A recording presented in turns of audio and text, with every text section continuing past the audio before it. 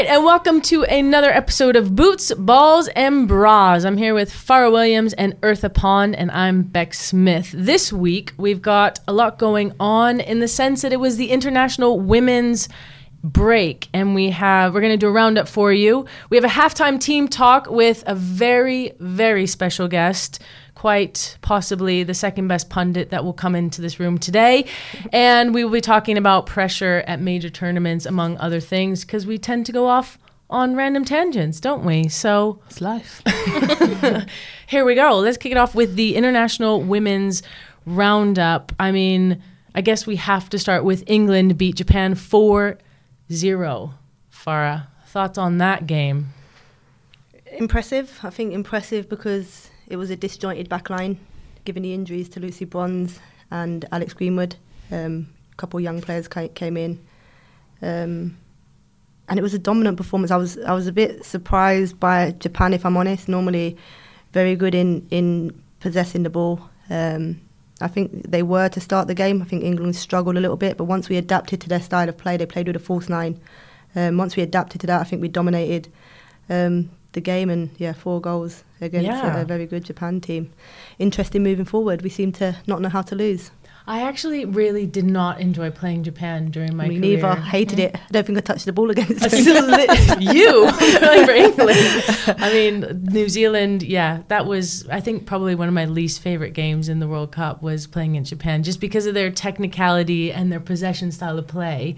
And for England to get 4 goals, that's big. That's huge. And doesn't that just show, I guess, the development of England to be able to test and rotate new players against a team like Japan, like who's won the World Cup, and again, young players getting the opportunity against big oppositions. Usually it's about maybe against North Macedonia or those sorts of teams, but actually people making full starts against Japan just shows how far the squads come and individual players that actually, what I think is really nice is the manager has the trust to be able to put them out there. Like, an age is not a problem. If you're playing well and you're good enough to face an opposition such as Japan, she's going to put you out there to do the thing. So it was really nice to see that and to see some new goal scorers.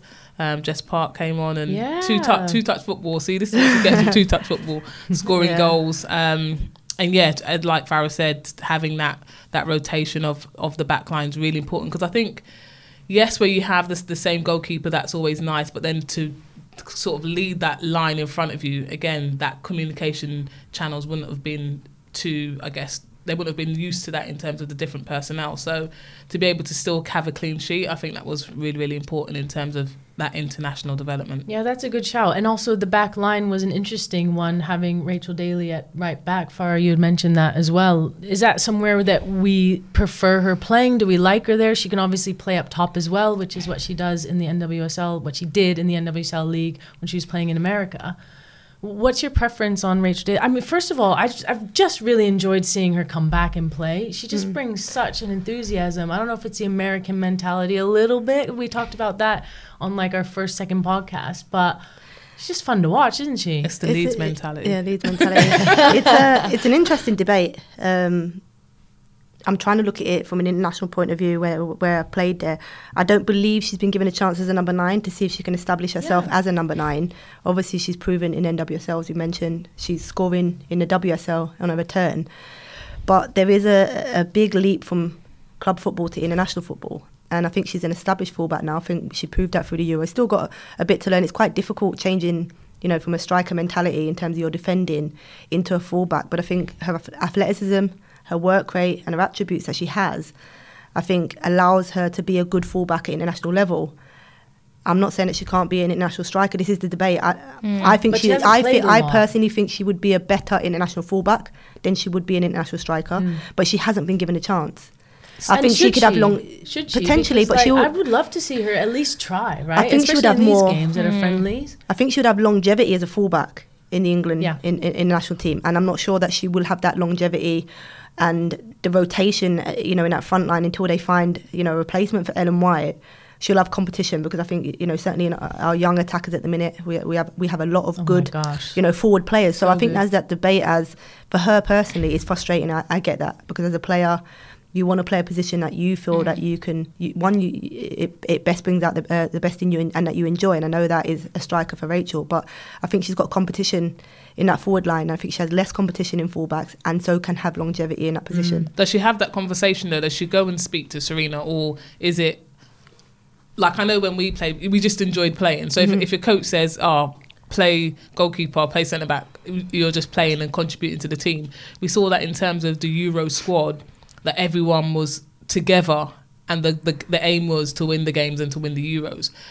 Now, though, in terms of where she is in her career and coming back, and she's on, I guess, over the hill in terms of going towards the back end of her career, does she say, this is what I enjoy doing, can I have a try, or does she just play?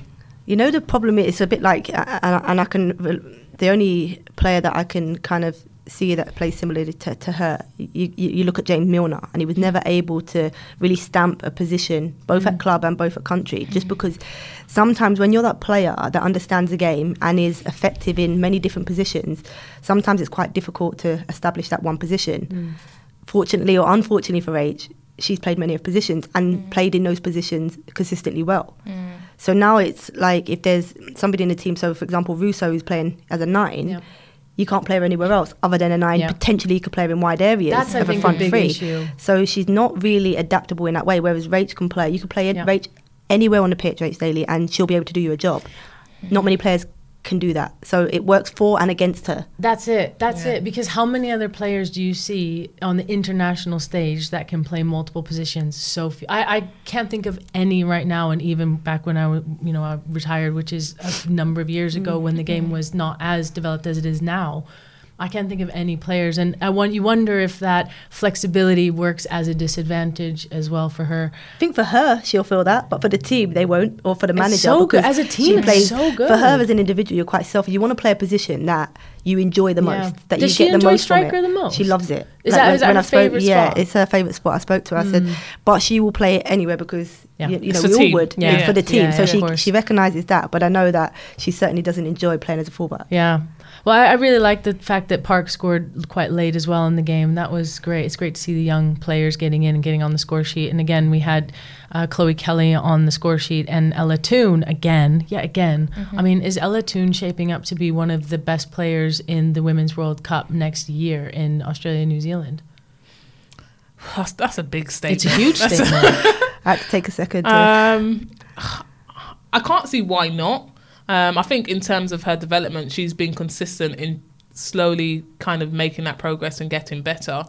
What that looks like in terms of the international scene on a world stage, I guess is yet to be seen. But there's a lot of great talent that's coming out from across the world. But if she's up there, I'll definitely be celebrating that. It's always great to have some English players up there leading the line. But she's a Man United player, so she's fantastic. And yes, the answer is yes. Now it's Man United? I thought that was Tottenham. No, but I'm Man U at heart. Remember, Ryan Giggs is mine. Oh, right. You were going to play right behind him. Yeah. That's right. She does have a great chance of she's come back from the Euros on a high, scoring a goal in a final. Exactly. New contract. A new contract at Man United. All of these things, all of a sudden, the confidence, when managers putting that confidence in you, you're scoring goals for club, you feel untouchable. And if she can continue with that same confidence and these same levels, that she's performing at the minute, there's no reason she can't go to tournament, and really push to start in that England team. Because let's not forget, when England have the likes of Frank Kirby and everybody fit, she's actually a player that comes off the bench. So she's been given an opportunity with injuries, and she's taken it in terms of performing against a very good Japan team. I was impressed though. We've got to give a mention to Ebony Salmon. Brilliant. I just, a player that you love or hate. I guess she's one of those players. She's quite raw. She's a raw player with unbelievable pace and strength. She likes to play on the back shoulder. She's not somebody that in build-up phase. That's not a strength of hers. And I know that for Serena, a number 9 is somebody that they need to link through. So they have to be good with their feet. But she's different. She's different to the strikers that they have. And I just thought her, because in the past people have mentioned, maybe her fitness levels or her understanding of how to link with the team. And I think she came into that game and made a difference. She set up Ella Toone's goal, and then the energy and the work rate to run down a ball that was a dead ball for Jess Park's goal in the 90th minute. And to be so unselfish in those moments as a striker. I thought was very good. Even Jess said I thought she was going to shoot. That's what Jess said. Yeah. But I think, do you know what I like about Ebony is she's always ready. Like when she comes on, like fire. Like if it's 3 minutes, if it's a 45-minute, she's coming on and she's ready to try and like do the best for the team, try and get a goal. And she just enjoys playing it. It reminds me of, you know, when you're playing like World Cup and then it's like your turn to come on like 60 seconds and you're literally trying to do everything within that time. Yeah. Like she's someone who consistently shows up and delivers her best or tries to deliver her best at all times. So yeah, I think like Farah said, in terms of that linking up bit, that's something that she needs to learn and will come with time and with games. But yeah, when she definitely deserves to be in and around the squad. She definitely deserves to be given the opportunity to show what she can do. And I think that going across to America is allowing her to develop a different side of her game. So yeah, really exciting player. England just looking very, very strong, I think, across all accounts going into the World Cup preparations and the World Cup next year. And another two teams that faced up in this last week was USA and Germany. So they had two games back-to-back and really close back-to-back. This is like one of the closest games or let's say the least amount of time in between games that I've seen in a long time. They played on Thursday and they just played again on Sunday. So USA lost to Germany on Thursday 1-2 in the US, and that was the third straight loss for the US. And they have not lost a game. We talked about the US mentality early on in this podcast. They haven't lost 3 games in a row since 1993. I mean, think about that. Just the mentality to be able to come back. I love that. Also, it ended their 71 match unbeaten at home run, and that's going to really piss them off. But I love that. I think in terms of like where they are in terms of their development, for their management and their players to be able to take risks like that, because they're going through a transition and not worry about those statistics and knowing that actually we're going to have to sacrifice a few things in order to go forward. I think it's brilliant that they weren't scared to do it. They've got young players coming through and they know for the long run they have to do that development piece. They have to give people game time so that actually when those big tournaments, they're ready. When maybe in Paris and looking forward, they're ready. But they know they're in a transition at this current moment in time, and be able to, outstanding teams will take those risks, and they're happy to do that. So yeah, see, I'm not sure. I hear what you're saying, and I agree. Like, I think these are the moments before the World Cup where you should be trying new teams, you should be trying new ways of playing. But for me, I think the U.S. team just looks really disjointed, and I think there's been a lot of criticism against Vlatko Andonovski, the head coach, because the team doesn't look like they're working together, and they've been saved by the brilliance of Mallory Pugh, who's really young, and again Sophia Smith, MVP of the league and MVP of the championship game, which we spoke about two weekends ago, saving the day. But it's moments of brilliance for me. It's not the team playing as a team. You're saying that they look disjointed. Are they not disjointed? If you look at from the governance level, if you look at what's happening in terms of their football, they are disjointed. Show me where they're not disjointed. That's the reality of it. So in order for them to build and go forward, yes, in terms of the performance and the product, that's what everyone else sees. But if the foundation ain't right, it is disjointed. Like, they've got to put their hands up and say, we're in a bad place right now and we need to rebuild. That's what we're seeing play out on the pitch. And they've got to develop and spend more time, like we talked, in terms of the governance in getting the football right as a national organisation and as a sport. And then the product will do its bit at the top end. But they've got to sort out what's happening. And you're referencing the Pam Yates report. Sorry, if you're referencing the Pam Yates report, which we did talk about really early on as well in the podcast in one of our halftime team talks, just in terms of the sexual abuse and the scandals that have come out, because US Soccer has done an independent investigation into all of that. Do you think they have to do a complete transformation in terms of, they still have a few of the old crop of senior players that are still there, like some Morgan, there's a couple of them still within the squad. Morgan. They're still, So there's still a couple of those players, and most of them have gone and are transitioning. Do you feel that they need to, in order for them to really grow and develop and allow these young players to feel comfortable in that environment, that old mentality? I'm not saying the mentality is wrong. The mentality's always been right in that USA team, but I'm saying those players and the way how they feel that these younger players are coming through, and you've heard plenty of the older players talking about, they need to appreciate what's come before, blah, blah, blah. Do you think that they need to be taken away from the squad to allow these young players to really evolve and feel comfortable within that environment? It's a good question. I mean, sorry, Earth, I'm going to jump in here because if you look at who scored the goals, I mean, Pino out from an Alex Morgan assist, and these players are still some of the best players on the pitch for me. I think that they're disjointed massively in the midfield, and I think that they miss Julie Ertz, who's one of the older players. So I actually think that the older players, they don't have enough of these players playing consistently. Crystal Dunn just coming back from having her child. Julie Ertz massively she used to play the position of 3-4 players in there cleaning up everything, and now you've got a young player in there who's not really doing the same job as her, but they're keeping the same shape. You know, rather than having two in front of the back line, they're trying to keep one, which Julie Ertz could do, but now, I mean, they're not performing in that same level. No, I do agree. I'm just trying to think about when England went through that transition, and I was amongst some of those older players that were let go. And, you know, certainly we'll always, as athletes, we're always going to, and certainly when you've played at the top for so long, you're always going to think, regardless of your age, that you're still able to perform at those levels. Yeah, like we could still play. And so I still say that, you know, if Serena wants to call up, I honestly believe I could still play. So what I'm saying, it's like the Ronaldo situation. We always still think we can have an impact in the game, right? And we always still think we can play and perform at those high levels.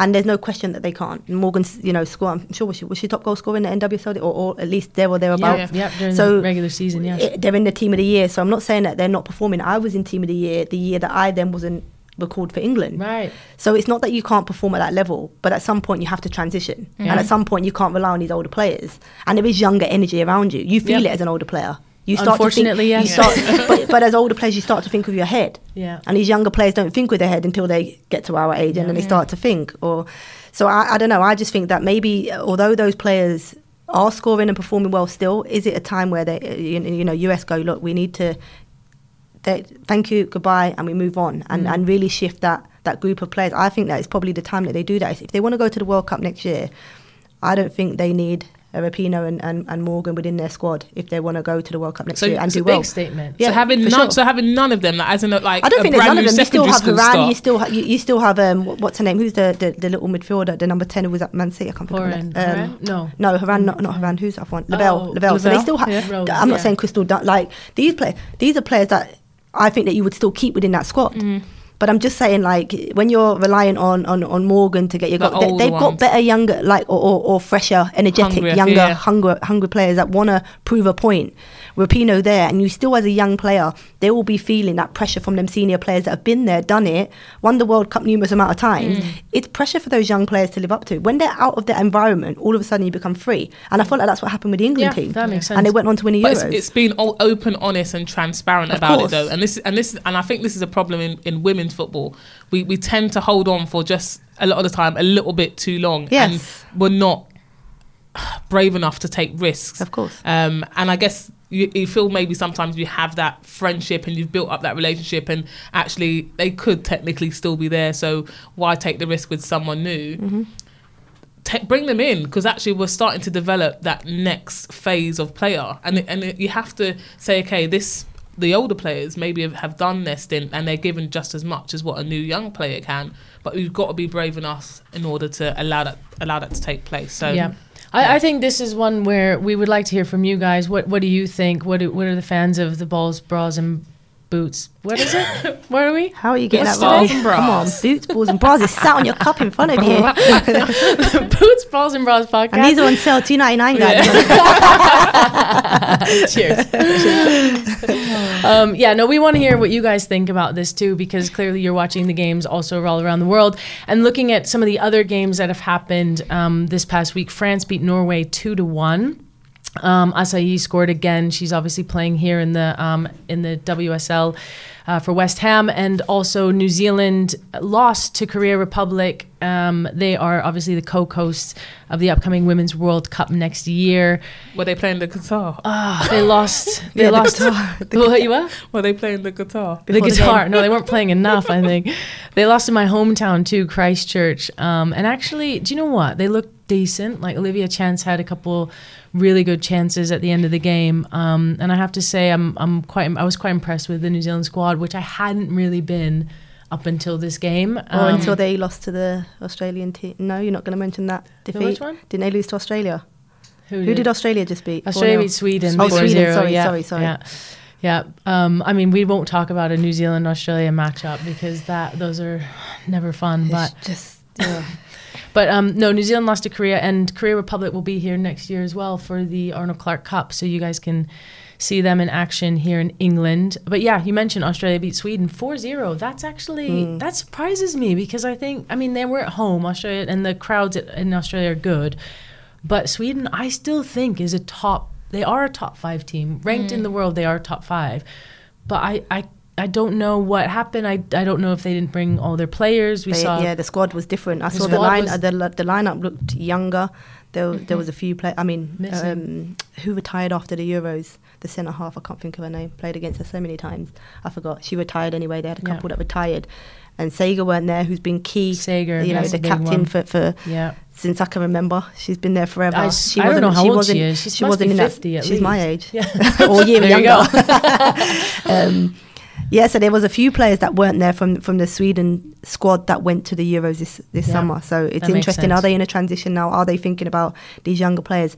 There was a hell of a lot of WSL players in that team that started. And who scored all the goals was Kerr, Ford ×2, and Mary Fowler. Mary Fowler's only 19 See, that's in the Australia team. I'm talking about the Sweden team. I think there was about 8 players in that Sweden starting 11 that play in the WSL. Amazing. So, and then there you go, all the goal scorers, WSL players as well. So wow, that's actually the impact really our league's having on these players coming to play. So interesting. Exactly what I mentioned. So we're developing other nations, and our youngsters are not going to get are getting limited chance to play at that highest level. And when England are going to need to do that transition of that players going out and coming in, they won't have had that match time experience. So on an international level and competing. So. Because Mary Fowler, who I was just mentioning, she's only 19 years old, and she's one of my favorite players. And she plays for Man City. And watching her in the Olympics, I just thought, wow, there's something there. She's an incredible player. But she's, as a 19-year-old, being able to come into the WSL League, which is why, if you haven't listened to our team talk from last week, we talked about the championship as well and the importance of that. But I think that's all we have time for international match week. We're going to head into our halftime team talk. Millions of people have lost weight with personalized plans from Noom. Like Evan, who can't stand salads and still lost 50 pounds. Salads generally for most people are the easy button, right? For me, that wasn't an option. I never really was a salad guy. That's just not who I am. But Noom worked for me. Get your personalized plan today at Noom.com. Real Noom user compensated to provide their story. In 4 weeks, the typical Noom user can expect to lose 1 to 2 pounds per week. Individual results may vary. Say hello to a new era of mental health care.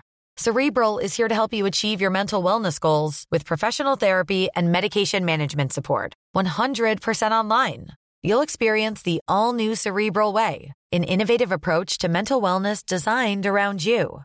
You'll get a personalized treatment plan from a therapist, prescriber, or both, in a safe and judgment-free space.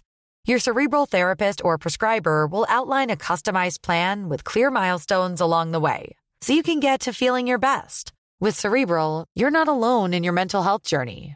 We're here to empower you to live a fulfilling life. So take that first step towards a brighter future and sign up today at Cerebral.com/podcast and use code ACAST to get 15% off your first month. Offer only valid on monthly plans. Other exclusions may apply. Offer ends July 31st, 2024. See site for details. Now.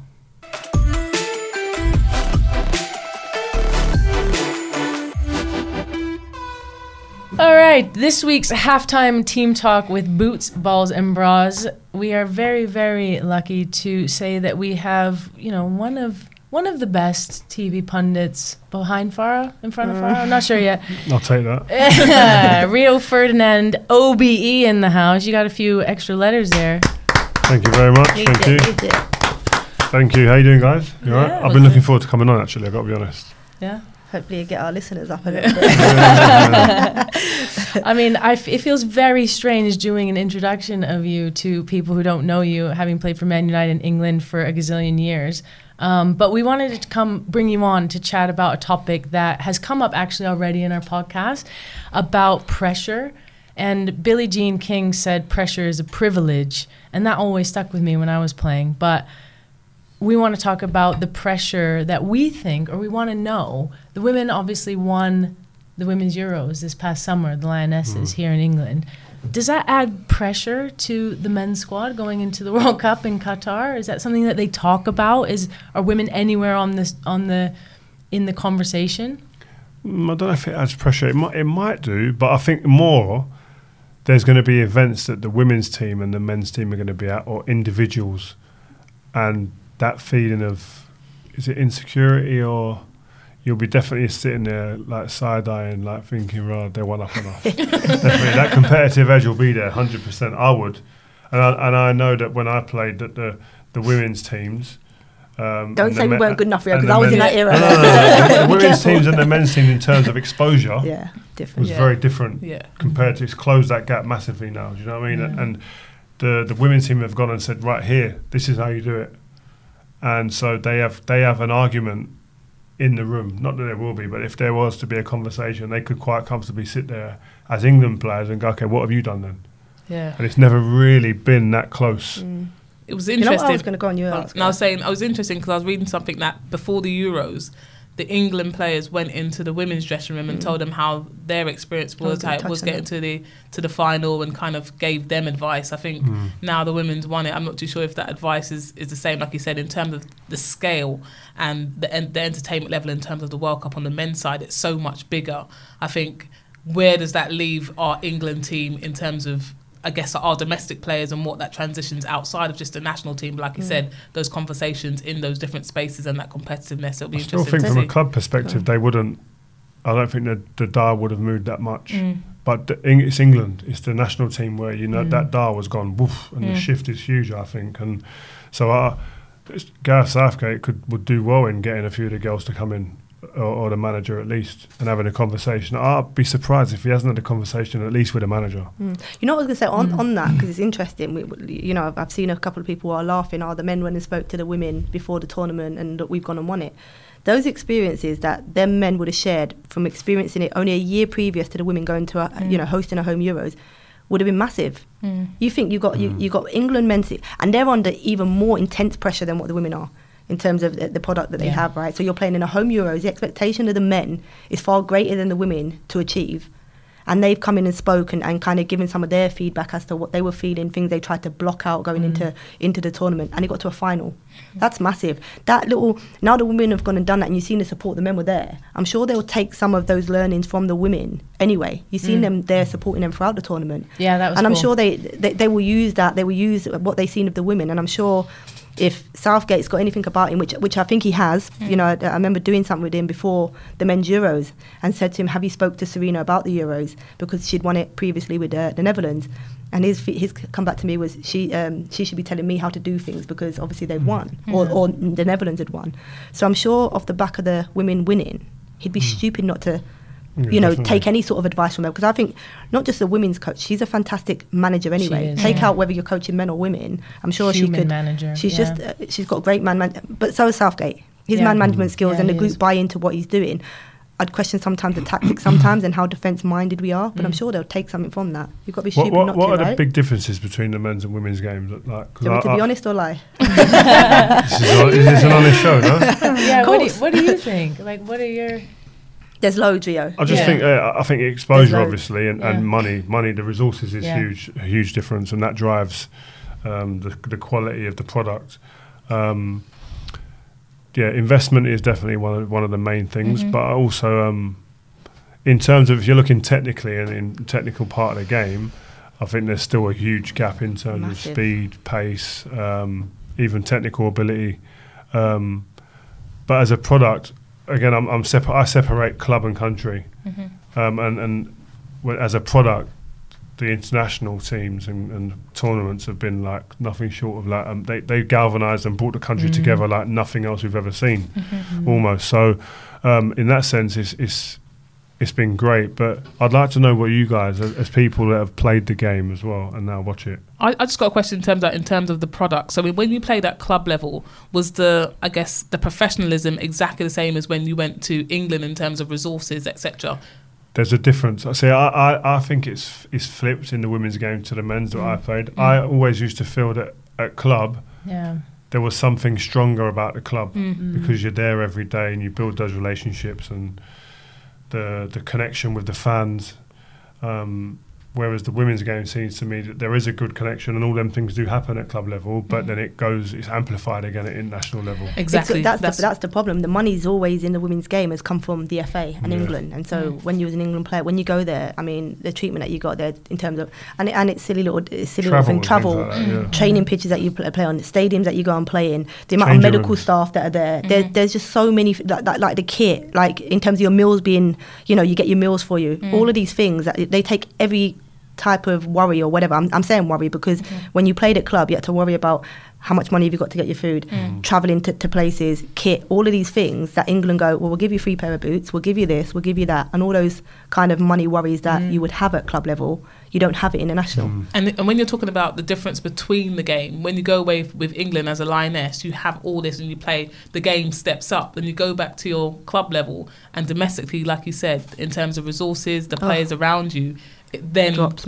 back down to where the product that everyone else sees on a normal day-to-day, weekly basis is that needs not to be brought like that. Exactly. But until you said there before about the technical and speed and pace and power. The gap there, I think, certainly with pace and power, will always be a massive gap anyway in terms of physicality. That will always be the difference between. But we always, whenever you hear female talk, they'll only ever say that's the difference between the men and the women. There's a massive technical gap between the men. The only thing I would say that the women have, similarly to the men, is their game understanding, because it's drilled into you. Tactically, it's drilled into you. Watch his back, watch his back, watch his back. Technically, we don't do enough, and we haven't had enough. We haven't got enough of the best coaches to work with you individually, and we haven't been exposed from it from a young age. I still say, people talk about the impact of the Euros, and we need to invest in grassroots. We need to invest in academy. Our academy girls train in an evening from 7 till 9 for 2 hours with a parent or with that's probably been at work 9 till 5, have those pressures of jobs.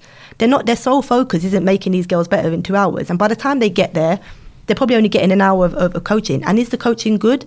At some clubs, maybe. But you think 3 hours of exposure to coach the football that is coached, how are they going to get any better? How are they going to get anywhere near the men? Like I've always said, I'd love a 5-year-old to start on the same path, a 5-year-old boy and girl, and they go on the same path. They do exactly the same training all the way through until they're 16. And then let's see what the main differences are in the men and the women's game. Yeah, and you can't compare them. I hate the fact we always compare them. Stop comparing them. Yeah. The men are far better than the women. That's just facts. It's there, and they've had the exposure to that. What age were you playing? It's the amount of touches. You've had so many touches. I mean, that's he probably had more. Rio probably had more touches from the age of 5 to 16 than I did from the age of 5 until I retired at 38. Yeah, but I think that's the biggest thing. I mean, for me, the biggest difference, you mentioned it as one of the first things, is the broadcast, because that's where, and having worked at FIFA, the biggest shift that happened was when all the broadcast money started coming in, because that amount of money is what actually shifted the professionalism of the game. It's when they started having structures like international transfer and TMS, et cetera, et cetera. But all that money trickling down, for me, never gets to that 5-year-old girl either. So I had this one metaphor where it was like, if you have 2 seeds and you put one in the garden, and they're oak tree seeds, you put one in the garden, you give it sunshine, you go out and you talk to it every day, it gets rain, it gets water, it has different people coming and playing. You put the other one in a tiny little Boots, Balls and Bras cup mug in your closet, and you feed it whenever you can. You never really talk to it. It doesn't really get much sunshine. And then 10 years later, you go outside and you go, look at this beautiful oak tree. We can play with it, and kids can swing around on it. And you go into your closet and you go, oh, that weed hasn't really grown that much. It's like, well, no kidding. You haven't put anything into that. And technically, girls and boys have exactly the same amount of potential when they're young. I agree. They're not going to be as fast. They're not going to be as strong.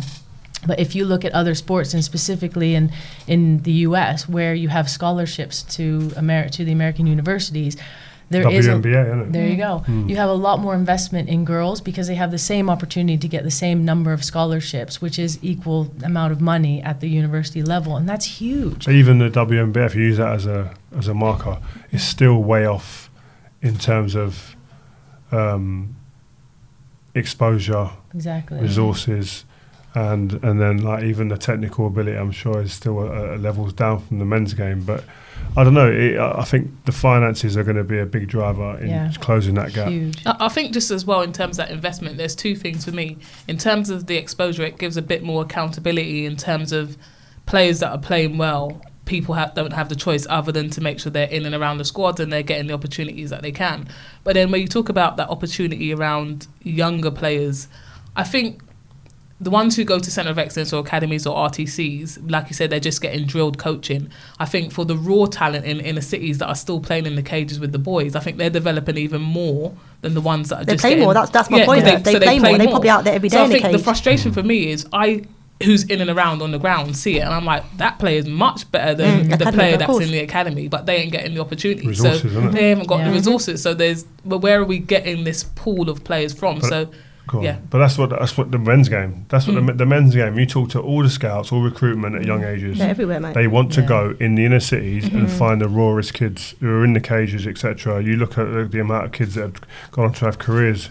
You're one of them, but it's having the actual resources to get their recruitment teams in and around those areas. It's almost impossible because there isn't enough. But even where they're putting their money, even going back to when I was at Charlton all them years ago, the boys academy team, they used to come on minibuses, so they used to get picked up here, there and everywhere. So Charlton are paying out for their drivers to go and pick up the academy kids that can't access the centre or get into the training ground because parents can't get them there, whatever.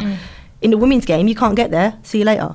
Like we had a talent at. No, you get Lucy Barnes' mom to go pick everyone up. I'm telling you. No, but we had a talent at Reading, a young girl that her mum couldn't bring her every single week. All of a sudden, it's like, okay, bye. Yeah, we'll get somebody else. Well, actually, you're actually losing out on his talent. Yeah. Potentially, for me, could have been an England player. But Benfica was really similar, right? In Portugal, they're one of the biggest academies and producers of top talent. They sell. That's their model. That's their business model. And they were telling me that they actually go and pick up players an hour and a half away, 2 hours away. Yep.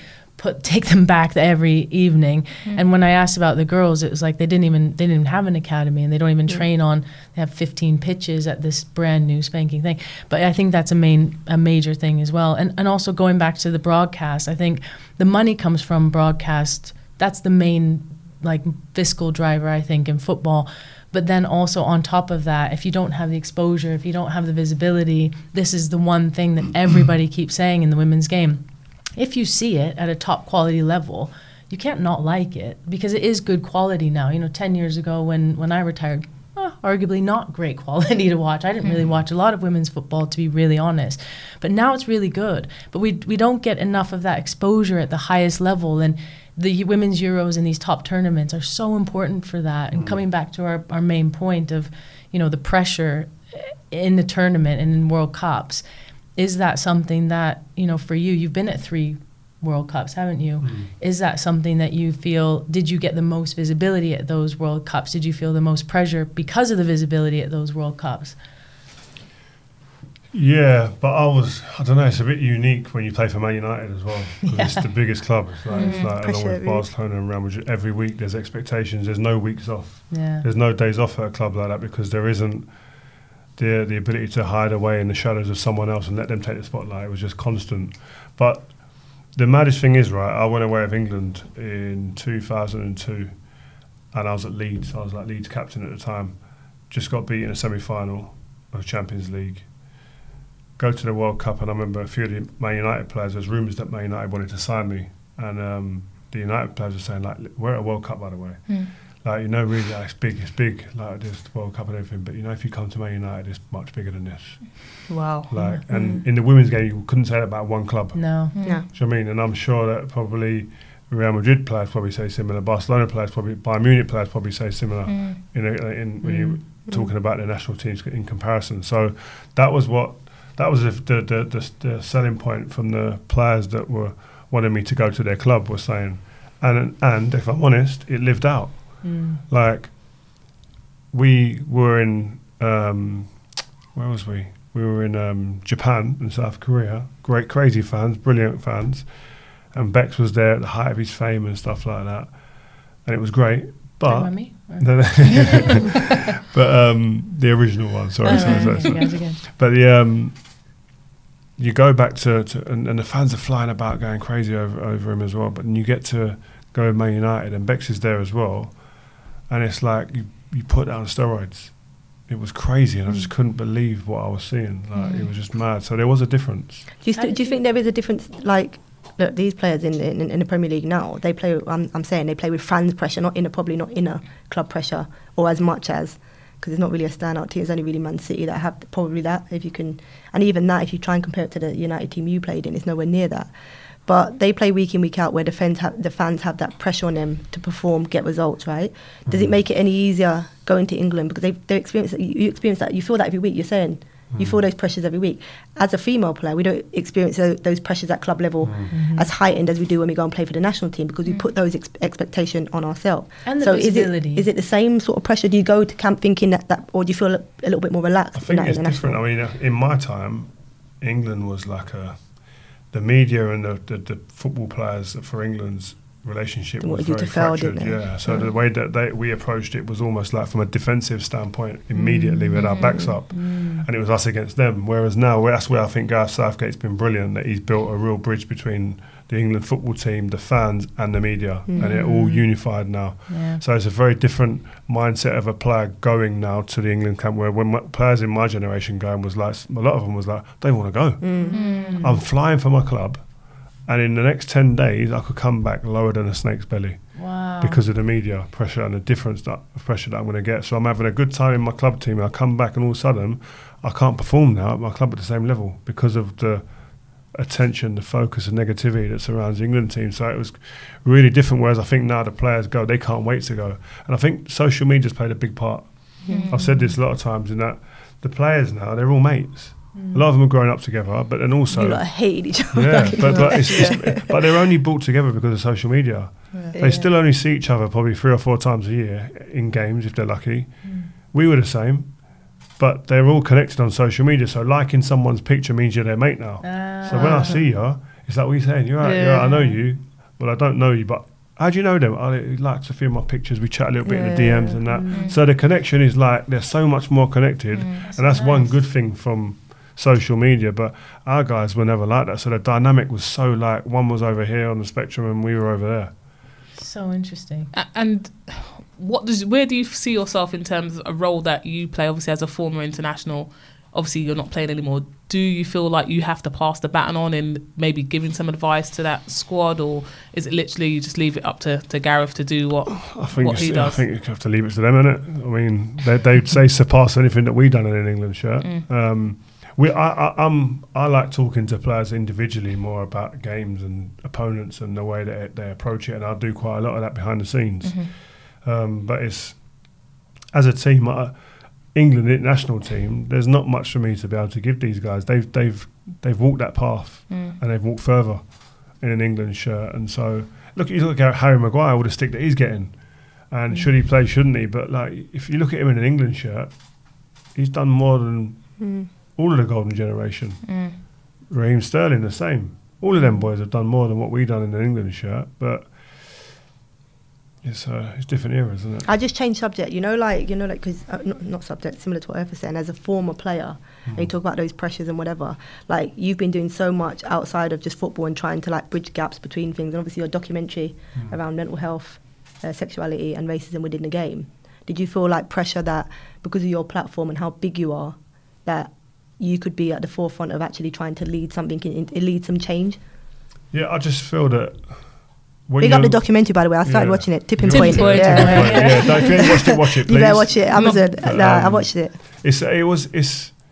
I've always been brought up to kind of be the type of person that if you've got a platform, it goes back to your point before, if you've got a platform that can help transcend change or stimulate conversation on really big topics and good topics and worthwhile needed topics, then that's a privilege. And you've got to utilise that. I think you've got a right. You should utilise that. I don't think being given a platform that you could actually have some sort of change to move the dial on a topic or a subject matter that's really important, and you don't do that, you don't use it, I think it's a waste of you having it. No, because even on it, when you mentioned the bit where you met with some current players and they spoke about needing a player to be at the forefront and take all that criticism or backlash that will come with it, you were like, I'll do that. So like you're prepared to put yourself out there for whatever backlash in order to try and make change. I'm not bothered about that type of stuff. I've always been like, listen, what can you do? Like, you can't, like, you ain't coming in my house. You know what I mean? You can say all the stuff, and it's like not everyone's like that. Like, some people like haven't got the thick skin like to be able to turn off looking at things or seeing stuff and not letting it really impact your life. I don't really care, so I'm fortunate in that sense. But if there needs to be someone that starts that, I wasn't sitting there. I didn't do the documentary to say that I'm going to be the person that carries a torch and just carries on walking with it. It was more, I'll open a door, and hopefully I can get the current players into the conversation at the table with the decision makers within our game, because far too many decisions get made in the game that the players who drive the whole thing have no influence with. Absolutely. That's really that so often really too, like from the very top level as well. There's no player platform, there's no player perspective, and it's certainly changing. But it's really interesting. I think for me, I have obviously I've not got the platform that you've got, but what I have got is integrity. So in terms of my perspective, it's about how do I get around those tables where those decisions can be made or those discussions can be had. And I think one key point, like you mentioned in the documentary, that we have to have some current players who are leading it. But again, it comes down to that sacrifice. So if we're looking like now where maybe there's a World Cup or a big competition, is their place in jeopardy? Like, how does them speaking out then potentially impact what it is, like in terms of their hopes and aspirations? So as a non-current player, yes, you can have those conversations. It's not going to impact you. You've got to be brave. You've got to be brave. But who's willing to take, for me, who's willing to take that sacrifice? Because actually it's impacting everyone on a day-to-day basis. That's the bit where the American sport, isn't it? Where you mentioned it. It's so powerful, like when you asked That's Ellie. why I went to LA and just to find out, like, how do the Americans do it? Because you see when there's issues in the NBA, they all get together. Yeah. And arguably, outside of Cristiano Ronaldo and probably Neymar and Messi, LeBron James is the biggest sportsman on the planet. Yeah. He doesn't go at these topics alone. He goes with a squad. Of players, current players that say, no, we demand this or demand answers for that. We don't agree with this. And they move the dial. It happens. So, and we have players like that. We have players that are willing to talk. Rashford, for one. Sterling. Jordan Henderson are three that jump out off the page to me right now. But they're all attacking three different topics. Yeah.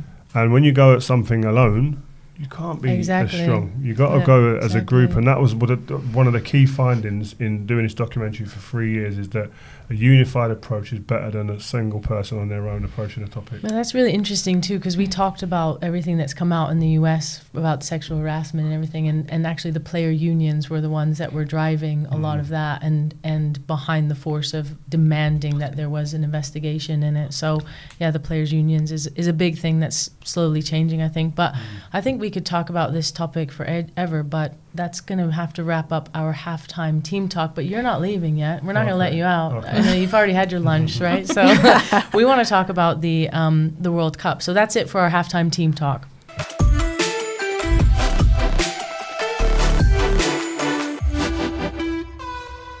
So you're not allowed to leave, and we would like to talk about the World Cup, because that's coming up pretty soon, kicking off on the 20th of November. You've been there 3 times.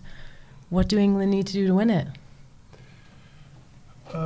It's difficult, isn't it? Because I've heard a lot of people say they've got to change and be more expansive. I've probably been guilty of saying that a couple of times as well, but then it's like they got to a semis and they got to a final playing a particular way. Why is he going to go against that? But they never got over the line. So just, I think, small tweaks in getting the balance between conservative and on the front foot and a bit more expansive is the missing ingredient for this England team. I think also trusting our creative players a little bit more would be great for me. I think Jack Grealish, everyone was screaming for him to come on earlier in games. You've now got Jack Grealish, Maddison, Foden, Mason Mount, Saka, Sterling, and then Harry Kane as your 9, Rashford. Gallagher. You got them guys there who can create, and we watch them every week create. But in an England team, just seem to be on a little bit of there's a restrictive mode that they're on a little bit, and I'd love to see that just eased off a little bit. Not too much, because I think anything going crazy, we're not good enough individually at the back to be able to be exposed to too much 1v1 situations. So on that, Rio, right? Because we play a 5, a 2, and if you want to see it as a 3 or 1 and a 2. You see how the women did it in the summer with Serena. Like loads of people, like, you play the same starting 11. She played the same starting 11 for the 6 games, and at 60 minutes of every game, she made the same definite 2 subs, and then probably 10 minutes later, she'd either make 1 or 2 subs depending on opposition and game. Do you reckon that's something Southgate can take from that, in terms of whenever you watch tournament football, Harry Kane stays on forever. Even like you can start to see him fatiguing through the game. He's lost that little yard that he needs. The same with Sterling, because they have to do a lot of running, because only 3 of them really up there. Trust in the squad. So do you reckon that's something they can take from the women? Yeah, in definitely. Using that better? Yeah, I think trust in the squad. Like, I'm not saying shuffle the pack every game, but like you got your main guys. I think that every big team that are successful always have your mainstays. But just utilising the squad in different areas. I think in a tournament it's so condensed in terms of time. It's at the pace that they playing the same team every game and not manoeuvring here and there is crazy. And definitely in-game impact players are just huge. We have so many. I think that's why Conor Gallagher's gone, because he's been every time he's played for Chelsea this year as a sub, he does something. Whether it's not scoring, but he impacts the game, the energy, etc. But I don't know. It's we've got that many good attacking options that I'd just love to see him just go out there and go, right, go on, blitz it for 60. Because I used to be one of those, like, I'm sure you, like, I don't know if we all were, but I was one of those players. Is that, like, you know, when you've got a good player in your team, you go, keep him on, because you know something can happen, they can do something. But I'm at the point where, like, England's attack, like, that's our strength. Our strength is our attack and the creativity that we have. A part of me now is like, okay, although we know Harry Kane can get you that goal, like, does he need to be sacrificed at 60 minutes in games to go, let's just go for it with fresher legs, because the creativity is better. Yeah, I agree, and that was my one. I wasn't really too just like up or down about the squad in terms of who he picks. It was more the number 9 position. Like, I don't see a real big plan B difference. Like with England, we could throw on Crouchy. I mean, and the angles and the trajectory of the balls coming into that player now are very different for the defenders to look at. And a lot of the time they was going, what the hell is this? Exactly. Where does this come from? Like, it's like a Jill Scott. But but we've got like next to I called her Crouchy. Exactly. But we've got like Ivan Toney and Tammy Abraham, especially those two, who would have given us a different reference point when we were playing. If the game you could have changed your approach, fire the ball into these guys and people run off them. Not that you can't do that with Harry, but it's just a different type of player and a different type of ball that they can handle. But I mean, that's just if you're being really picky. I think that the quality of the squad is so good now that actually anyone can come in. Like, sometimes you think, oh, maybe there's a weaker player, or you don't want to make that substitution because someone might find that goal, but technically everyone's good. So it's about actually, are you going to take, it's not even a risk. I don't think it's a risk. I think they're good enough to come on. It's about that rotation and demonstrate that you've picked them for a reason. They're good enough to be on that world stage. Let's go out and play. Do you know what as well? It's like people were pressing me to pick my first 11 or whatever in the. We were going to do that. You're not going to give us it. On that note, Rio. The forward areas, like you just said there, I could mix that forward area and be comfortable with any kind of 3 that I put in there. It's a good position to be in, isn't it? Yeah. No, I agree. So we ain't going to ask that question. I know, right? Okay, so anyone can play. No, I mean, as a non-English, someone that hasn't watched the England team for so long, and seeing the shift in the mentality, I think that was an incredible thing to see with Gareth Southgate and the team that he built behind the scenes. But I still see, and this is maybe a bit controversial being the only one here at the table that is not a massive England fan, but I still see England as quite conservative in how they play. Like you said, you have some seriously good, creative, fun players to watch. And yet I don't see them really taking control, whereas on the women's side you can see Ella Toone or Rousseau doing the back heel. Like, what are you doing? I'd love to see more of that on the men's side. And I don't know, maybe that's just me, but thoughts on that? Because I think you have the talent, but do they have a little bit of handcuffs? It's being given the freedom, isn't it? I think that only comes from the manager allowing that. And I hope we see a little bit more of that. Like I said, I think you got to get the balance right. You can't go all out. Like Samba football, and the reason why I said before is because I don't think our defenders individually are good enough for us to do that. If we had a strong back 4, 2 centre halves, so you go, that's a partnership, I've seen it, I know it works, etc. You can then play a little bit more expansive. You don't have to play 2 CDMs maybe. Do you know what I mean? You can go, and I think that was a lot of the shouts in the last tournament. Why are you playing Phillips and Rice? And that held us back. But I thought he was right to make that call in the way he played them because of the They'd be exposed. If There's Yeah. no Yeah. England centre half though now currently that plays in the Premier League as a two partnership. John Stones. Does he play in the? Yeah, they but play they're the expansive, two. aren't they? They're But they're not even the two. different, They're yeah. so Yeah. different. It's It's a rotated, very yeah. different conversation. And he's been playing at for right back City half of the and- time. Like, yeah. so yeah, it's different. Like I mean, even White does, but he plays as a fullback at Arsenal. Yeah, So it's difficult to pair them up as a two without any exposure. Probably They're got not his used to Maguire marking, as are well. Play they? like Yeah, that. and Maguire Not is used to it. coming in. He came in the last tournament, having been injured as well, by the way. So he knows how to do it. But this tournament's very different. He's coming in with zero confidence. That's more of a concern than an injury for me. Yeah, sure. Because confidence is very hard to build. And if you're asking someone to build confidence during a tournament, Yeah. first game being a group stage game, it's a big Opening game, ask. It's a big, big it's ask. If he can do it, I'll be delighted, man. But it's a big ask, a big risk. What about any of the other teams in the tournament? Like, who do you rate England to win it, or do you No. have someone who are you backing? Brazil and Argentina are my two favourites. France maybe, but those two teams, the depth in their squad. I mean, I think France having Pogba and Kante out is there in the midfield. Have they Yeah. got enough experience in the middle of the pitch? Tuchemeni might come in and play, who's a fabulous footballer. Camavinga may, would he start? Rabiot. It's not the same as Kante and Pogba in there in terms of the World Cup winners' Yeah. experience. That's the only area I look at them and think it could hold them back. But Brazil's squad is crazy. The depth is unreal. When you think Mad. is it Firmino didn't even get to go? Yeah. Like they've got a crazy squad. The depth as well. The centre midfield area, like with Fabinho, Casemiro, man, like two of the best holding midfielders in world Long football. ball Mate, Rio sounds like me, right? I was at an event the other day, Lloyd's Insurance. So they predicted the last two tournament winners. So they predicted France winning it. Well, they predicted France this time. No, and I'm going to tell you. So I went to this insurance thing, and I'm like, and we're going through, and they go through the groups, and they tell you who's going to progress from the groups. And they kept asking about England. I'm like, mate, we're not winning it. Like, England aren't winning this tournament. So Quarters then max. It goes through, and I was like, last 16 quarters max is how I was seeing it. And they're like, so last 16, England play Senegal. They predicted England to beat them. They progressed. They play France in the quarterfinals. They predicted them to beat France. Oh, So then they go a semi-final with Argentina and Brazil, England against Spain. They predicted an England against Brazil final. I'm like, we're getting beat. wow. They've only gone and predicted England to win the World Cup, right? And I'm like, based so on what last tournament? so it's based on insurance. So it's based on like players that like the insurability. So how much a player's worth, like longevity. There's loads of different like factors around their insurance, English right? players So obviously are valued very highly. they're aren't they? valued highly, right? So, but they did it in the last tournament, and France had a young squad when it went 4 years ago. When they won it 4 years ago, so. When they said that, I was like, and bearing in mind, I went there with my money to run to the bookies to put a bet on the winners. And And then they said England are going to win it. That money stayed in my pocket. What do So, you yeah, think they then? predicted Where are you going? I was predicting Argentina or Brazil to win Yeah. it, That's what I'm going for. and Yeah. I'm going Brazil more so just based off. I mean that front line is crazy. I mean they've got an aging back line.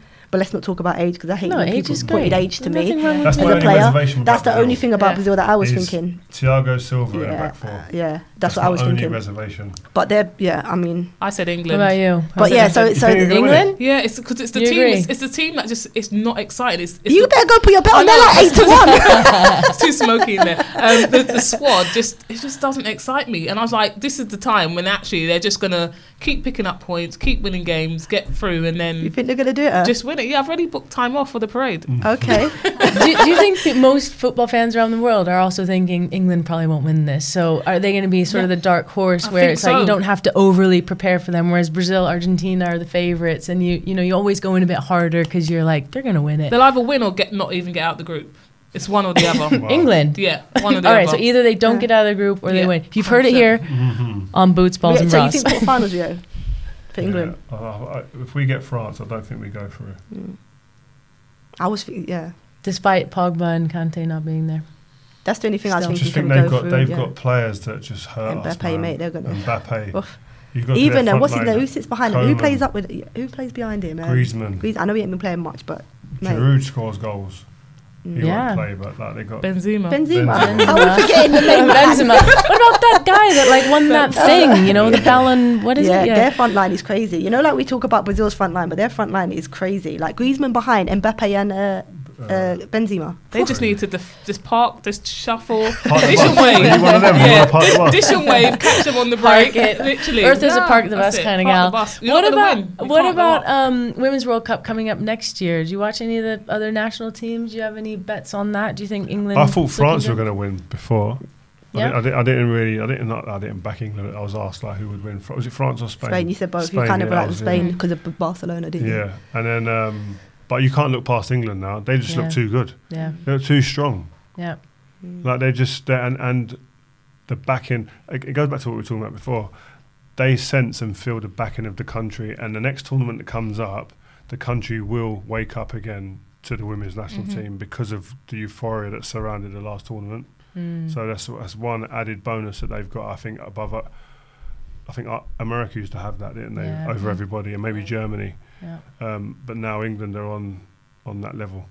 So because New Zealand is one of the hosts, you also think maybe Ignore New her. Zealand has it? No. Is that what you're? Is that No. really? I have to be honest. I've never seen them play. I can't They put don't. them. All they play is guitars and Yeah. sing. They don't play. They They don't play play guitars football. maybe better than see. football. Although I do have to give a little shout out to my Black Ferns, the rugby girls who they did won. well. They beat the England girls. I mean, what a game! I don't know if you guys watched that. I still think but it should have been a sin bin and not sending off, but that's just my Yeah, opinion. that just spoiled the game. Ruined the game. It spoiled the game. It was but- great. not It was a being bitter, great but game. we No, it was a move little on. bit bitter over there. But all right. Well, that wraps up our World Cup preview. Rio, thanks so much for hanging out. Thanks for with having me, us. guys. Yeah, it was Really fun. enjoyed it. I have to Yeah. come back after the World Cup when we're singing about England, hopefully. Yep, I'll Yeah. have my Yeah. Parade. parade. I'll be there. If we win, can you get me backstage at that parade? 'Cause I know we are doing a live boots, balls, and bras from the parade. That would in be England. good. Yeah? That would be good. Come I kind on. of want England to win just because of that now. Yeah. I promise you, I will be nowhere near the mic. I will be on that stage with their glasses, champagne, and all. Trust me. Yeah. All right. Thanks a lot, guys, for this episode of Boots, Balls, and Bras. As always, send us your questions. Let us know what you want us to hear, and we will see you next week. Thanks a lot. Bye. Ciao.